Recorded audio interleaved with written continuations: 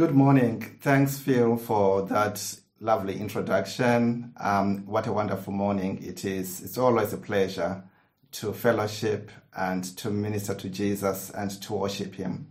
He is indeed, as Phil said, he is the good shepherd. Jesus is our shepherd, and we'll always look up to him for counsel and for help.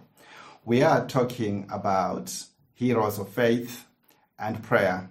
And each person each week is coming to share their own hero so that we all as a community and humanity can learn together from these great people. Today I want to talk about my own hero of faith and prayer, who is Jesus Christ of Nazareth, the Galilean. People would think I'm cheating a little bit because Jesus is everybody's hero. That is true, but we must also acknowledge that he is. It will be sad to finish a series like this one without anybody talking about Jesus. Jesus is God, and that's why maybe people might feel it's unfair to talk about him in this manner. But he came, he stripped all his divinity, came to earth and lived as a proper human to show us the way. And so, as such, we must learn from him as a fellow human who came to show us how to live life. Why did Jesus come? Why did he come? There are three reasons, three theories that Christians use to explain the mission of Jesus. One is called Christus Victor. That means that Jesus came to afford us a victory that we could never have achieved. He came to destroy the forces of darkness that were working against his creation. In a way, he came to make it possible for us to be victorious in this world, because he came and bound the strong man, as he said, so that he can plunder the home and release us, the captives, were held against our wishes by the forces of darkness. So if there is somebody who feel really bothered by dark forces, there is a victory that Jesus came to achieve for all humanity. All you have to do is accept him as your personal savior, and you will have an opportunity to experience and to enjoy the victory that he has won, both in this world and in the world to come. So he is the victorious one who came to conquer the forces of darkness. That was part of his mission. Another way of looking at why Jesus came is called penal substitution. He came to be a substitute for us, to die a death that we should have died, so that we can live the life that only God can enjoy, life that is free from all that is bad and evil. And that's afforded because he died a death that we should have died. We are all sinners, as Christians call us, or we are all people who are broken, who are unable to live truly the way we want to live, because we are incapable of living the good life truly and purely. Jesus came to live on our behalf, the life that we should have lived, and died a death that we should have died, so that which was impossible for us is made possible through his coming. He came to be a substitute for us. Isn't that wonderful? Can you imagine somebody dying a death for you so that you can live? That's exactly what he came to do. The third way of looking at Jesus is to see him as a moral example, that he did not come necessarily only to die a death that he should have died, or only to defeat the forces of darkness that are working against us, but he also came to show us the love of God and to demonstrate to us what love looks like, and to be an example of what it means to be a true human. We can look at Jesus and learn what it means to be a true man, to be a true woman, to be a true child, to be a true granddad. We can see all that through the life of Jesus. So he's an example for us. Lately, I've been reading a book called The Ruthless Elimination of Hurry. And in that book, the author talks about Jesus as the way, the truth, and the life. And he says Christians no longer see Jesus as the way that much. And the point of my talk this morning is to bring us back to a point where we see Jesus in his true human sense as the way. as an example for us, as one who came to show us how to live life. That would be a wonderful thing to do. We always have things to learn from the works of Jesus.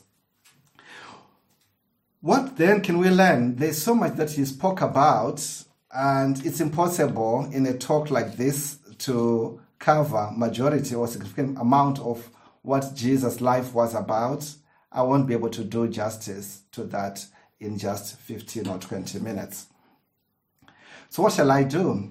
I'll look at one subject area that he spoke about, and his life demonstrated how to do that well. And I'm hoping that will challenge you and I to consider that subject in our own lives and to be able to do that subject well as well. So let's look at this subject area. It's the area of forgiveness. He taught quite a bit about forgiving other people. It is a difficult subject, forgiveness, because it asks victims to show grace. Our society and life and sense of justice really require and demand that the perpetrator does the amending. Forgiveness asks for the opposite. So what is forgiveness? And I think, the best place to start is always Google. And I came through Wikipedia. I'm told by some that's a dodgy source, but actually I like what they say about forgiveness. Here's what they say.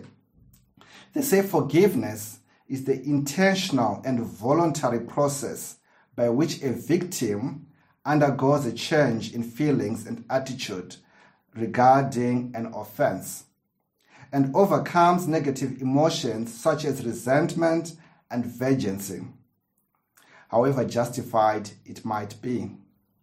So forgiveness is a process. It's a voluntary, it's an intentional process carried out by the victim. And that requires some changes within the victim's feelings and attitudes regarding an offense. And those changes are designed to overcome negative emotions against the offense, even though those negative emotions are very much justified. Where does Jesus talk about forgiveness? There is an area in one of the New Testament books, Matthew, where Jesus was teaching his disciples and talking to them about church life and the need to forgive one another in church. And Peter, Apostle Peter, one of the disciples of Jesus, asked a question, and this is in Matthew chapter 18, verse 21. It says, "Then Peter came to Jesus and asked, 'Lord, how many times shall I forgive my brother or sister who sins against me? Up to 7 times?' I think Peter asking this question was thinking 7 times is a ridiculous amount to forgive somebody who keeps sinning against you. And I think he might have hoped that Jesus will say, 5 times, okay, 7, let's push it, 7 is fine. Jesus said actually up to 77 times. Can any of us, I certainly struggle to count a person who has offended me 77 times in a single day. If that was to happen, I don't know how the day will end for them and for me as well. I just think it's far too much. And this is the thing about Jesus. Some of his statements are so countercultural and counterintuition that we can dismiss them as ridiculous statements. But that's how to live life. That's how our Lord taught us to live life. 77 times, he said. And he went on to give a story, which was one of his favorite things, which was giving people stories so that he drives his points home. He said a king had a servant who owed him 10,000 bags of gold. And the king was addressing his accounts, and he said to this servant, "Pay me now, or I'll throw you, your children, your family into jail until you pay what you owe me." The servant fell on his knees and pleaded with the master and the king and said, give me time, I will pay you to the last penny everything I owe. What he was asking and pleading for was time, just more time. But if it was 10,000 bags of gold, how much time would you need to amass that amount of wealth? I think it was virtually impossible, really. The king, instead of affording the time, went on to feel mercy for this servant and cancelled all his debt. As you can imagine, the servant was over the moon, really delighted by the grace afforded to him by this king. He went home, I'm sure, had a party with his friends and family, talked about how wonderful the king's heart is. Then he also came across a man who owed him 100 pieces of silver. Notice he owed 10,000 bags of gold, but this guy owed him just 100 pieces of silver, the lesser metal. And he said to the person who was owing him something, please forgive me, give me time, I'll pay you every penny of your silver. And the guy couldn't really afford him any more time. He threw him into prison and demanded that he pay the 100 pieces of silver that he owed. The neighbors heard of this story. They were outraged. How can you, a man who has been forgiven 10,000 bags of gold, treat a fellow servant in this regard with such harshness? What the servant did was harsh, not because it wasn't owed, not that the money was not valuable. It was harsh because it had been forgiven so much, and as such needed to show far more grace for the little that he was owed. Brothers and sisters, we are those servants. We have been forgiven so much. God, the creator of all things, stripped himself of his godliness and divinity, came to live the life that we should have lived to show us the way, and died the death that criminals deserve, the death that evil people deserve. That's the death that you and I deserve because of our brokenness, because of our rebellion, because of our imperfections. Yet he died for us. While we're still sinners, foreign to him, he died for us. One of the authors of the Bible says, perhaps for a good man, somebody might consider dying for somebody else. But for sinners, it's unheard of that you would want to die, give your life up for somebody who is that undeserving. Yet Jesus did exactly that. He paid our debt with his own blood. He has forgiven everything that I've ever done that is wrong. I've been naughty as a child. I've been sinful as a father and a husband. I've not been the man I should have been. And everything that I've done, all the words that I've used, the violence that I've caused or promoted, has been forgiven. All of it. When one man sins against me once in a day, they will not kill me, they will not do violence often towards me. Jesus asked that I forgive them. Jesus asked that I forgive them even if they did these offenses, whatever they are, 77 times every day, that I forgive them. It is a standard that is high. It is a difficult thing to do. And I struggle with it. I'm sure I'm not alone in that. But it's easy. Words are easy. I feel it's easy for me to say what I'm saying right now. But when people have truly caused offense, it's very hard to practice. And this example in the hero, I say to Jesus, are you able to do it yourself? Because we must practice what we preach.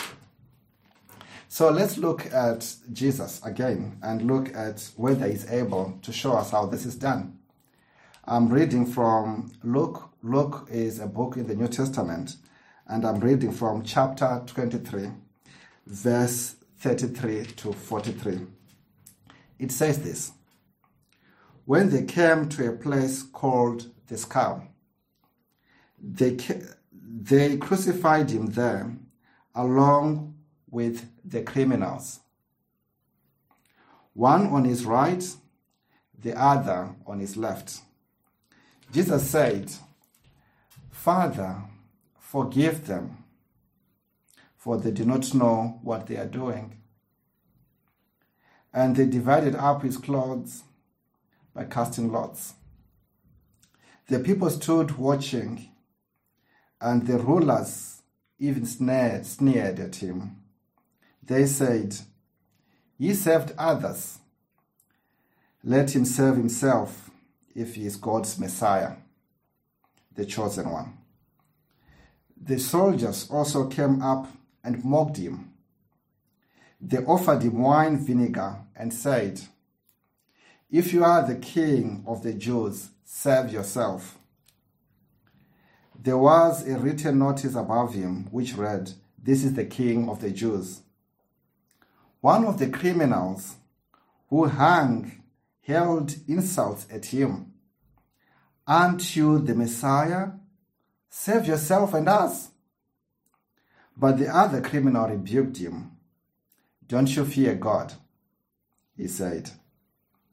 "Since you are under the same sentence, we are punished justly, for we are getting what our deeds deserve.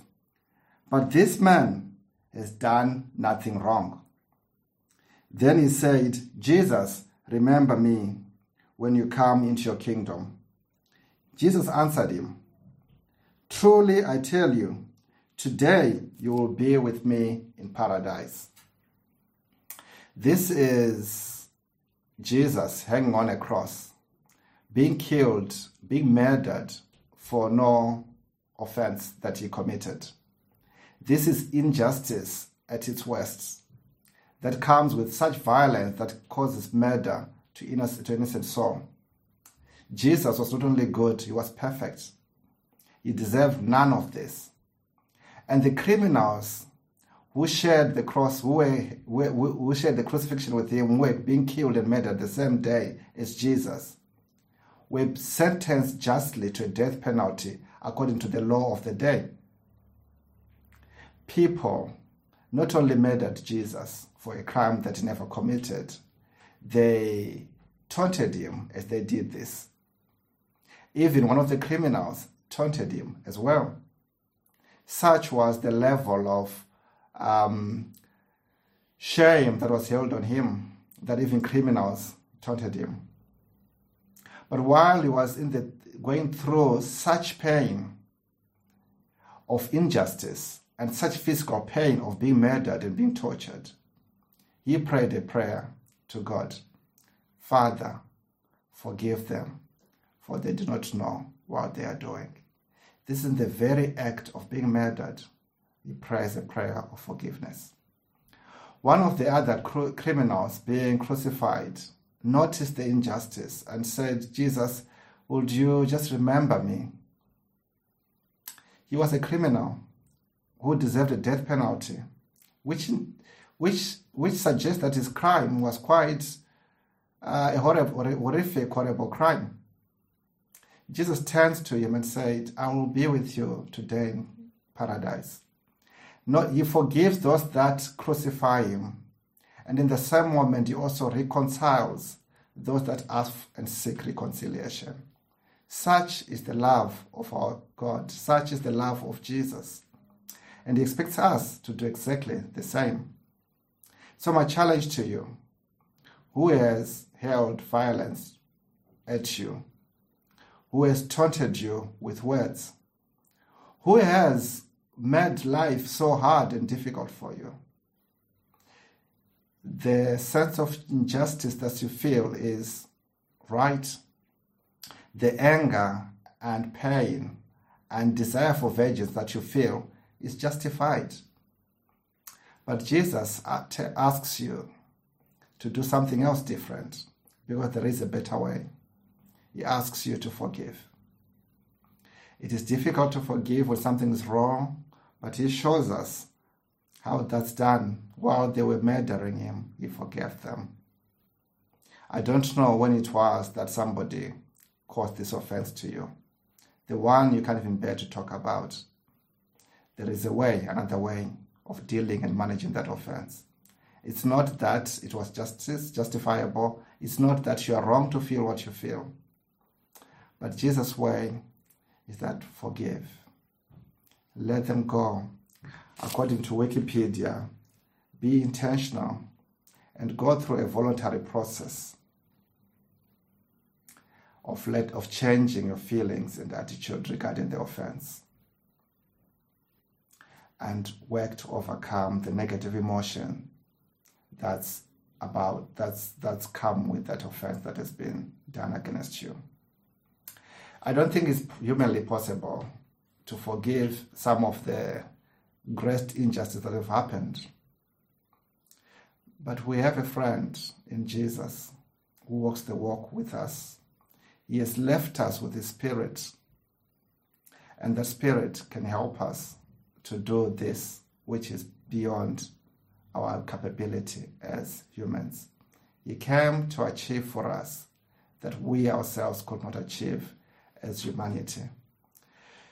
If you know Jesus, why don't you talk to Him? We call that prayer. And talk to Him about the offense. He knows what it feels like to be betrayed, to be treated unjustly, to be violated. And He knows the cost of forgiveness because He paid it fully.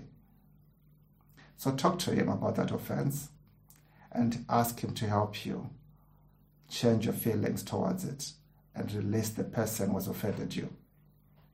If you don't know Jesus, I'm sure you will have people who have offended you too.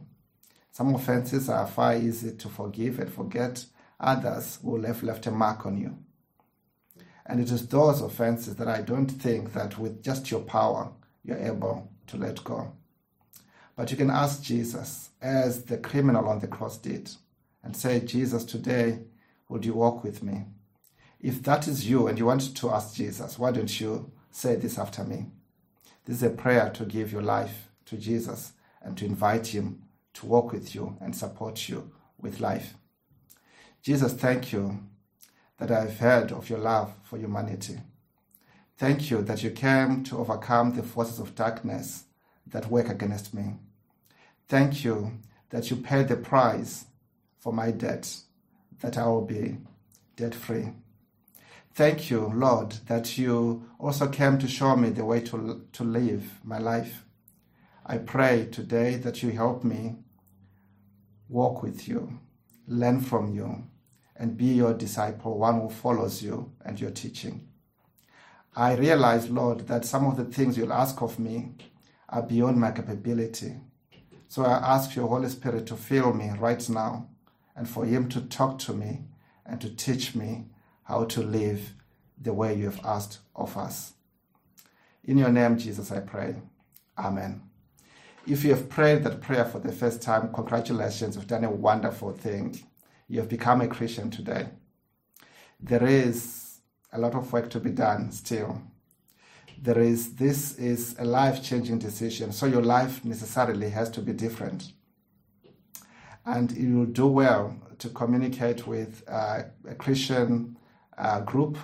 We have, at the end of this broadcast, we have our contact details on the screen. Please, that's also another difficult thing to do. Reach out and let us make yourself known.